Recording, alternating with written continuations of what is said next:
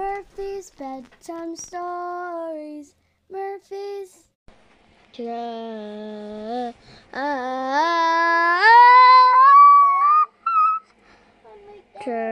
14. Can you say chapter 14? Chapter 14. What should this chapter be called?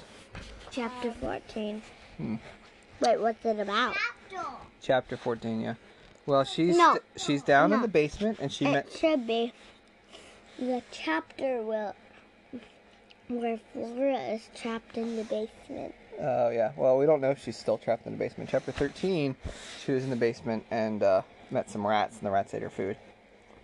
Chapter 14. The next morning, the door at the top of the stairs opened. Flora leapt to her feet. Captain? A sailor came down, wearing a dirty apron and holding a bucket of slops. Slops are like all the scraps that pigs might eat. He was a giant of a man, with just like a really big guy, with tattoos. No, sorry. With hair on his arms, as long and as curly as a sheep's, and a lower lip that hung open, showing huge, uneven teeth. The ship's cook wants to check on his bacon maker. He had a voice like a scraping sound of a shovel on a cement floor. Slobber collected in the corners of his mouth as he talked. Time for eating, my little pork chop. Hey, come here. What do you think he means by his bacon maker? Oh, he's gonna kill the pig. I think that I'm starting to realize why they brought the pig on board the ship. Yeah, so that they could make bacon. When he dumped the slops into her bowl. I think they're gonna get pigs and chickens so they can make eggs and No, maybe. bacon. So do you think she's on there to be a sled pig? No. Yeah. Is it filming? Yeah. When he dumped the slops into her bowl. Dad! It's not filming, it's recording. When he dumped the slops into her bowl, Flora gladly... Dad, you can't do that. Why? Because me and Miriam were talking. Oh, it's okay. Flora gladly grabbed a bite. Wonderful. Biscuits with gravy. Good, Piggy. You ate everything from yesterday, he said, patting her on the flank. Amos Can I likes do a on big the eater. front? Can I do on the front? It's a cover of Flora wearing something like a sweater or something. Flora looked up.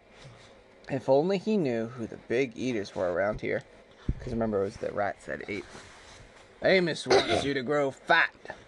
So fat, so big.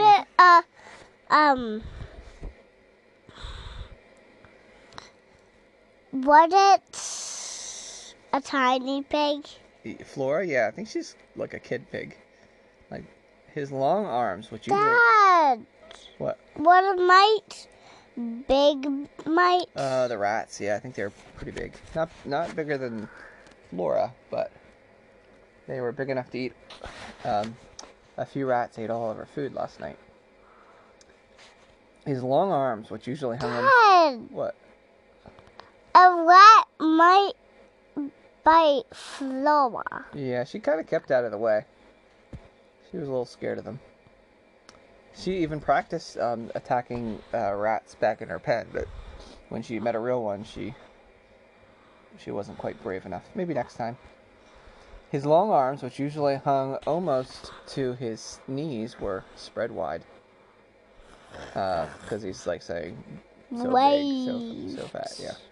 Flora plunged her mouth into the slops. She was on her way to getting stronger. Now she needed to get bigger, too. She looked over the top of the bowl, glancing around for what she knew was waiting and watching. The rats. Sure enough, as soon as the cook's footsteps faded at the top of the stairs, the 3 rats slipped out from between the boxes. Whiskers, matted brown fur, impossibly small, shiny eyes. Their leader, the one with the bald patch, clacked his curved yellow teeth together. Snap, snap. Taking up the call, the other 2 clacked their teeth as well.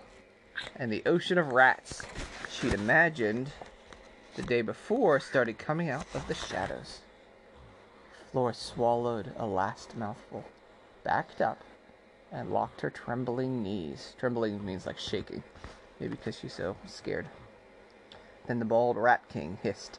It was a terrible sound, worse than the teeth clacking. As soon as he did this, the army of rats swarmed over her food, snarling at one another as they cleaned out her bowl. When it was spotless, they slipped away into the shadows, all except for the king.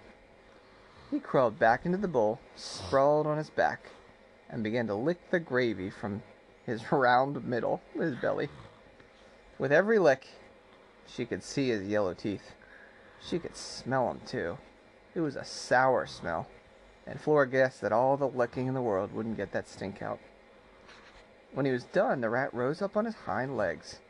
He opened his mouth and hissed again. Flora tried to step back further, but the collar jammed up under her chin. What did he want now? Thankfully, nothing. She waddled away. The rat waddled away. Until Amos... Wait, did I skip a page? Thankfully, he waddled away until Amos came downstairs with dinner. Flora got ready to gulp mouthfuls as soon as the slops hit her bowl. While she swallowed quickly, she kept one eye on the shadows and the other on Amos. Please stay, she thought. But as she took her third bite, he clomped off.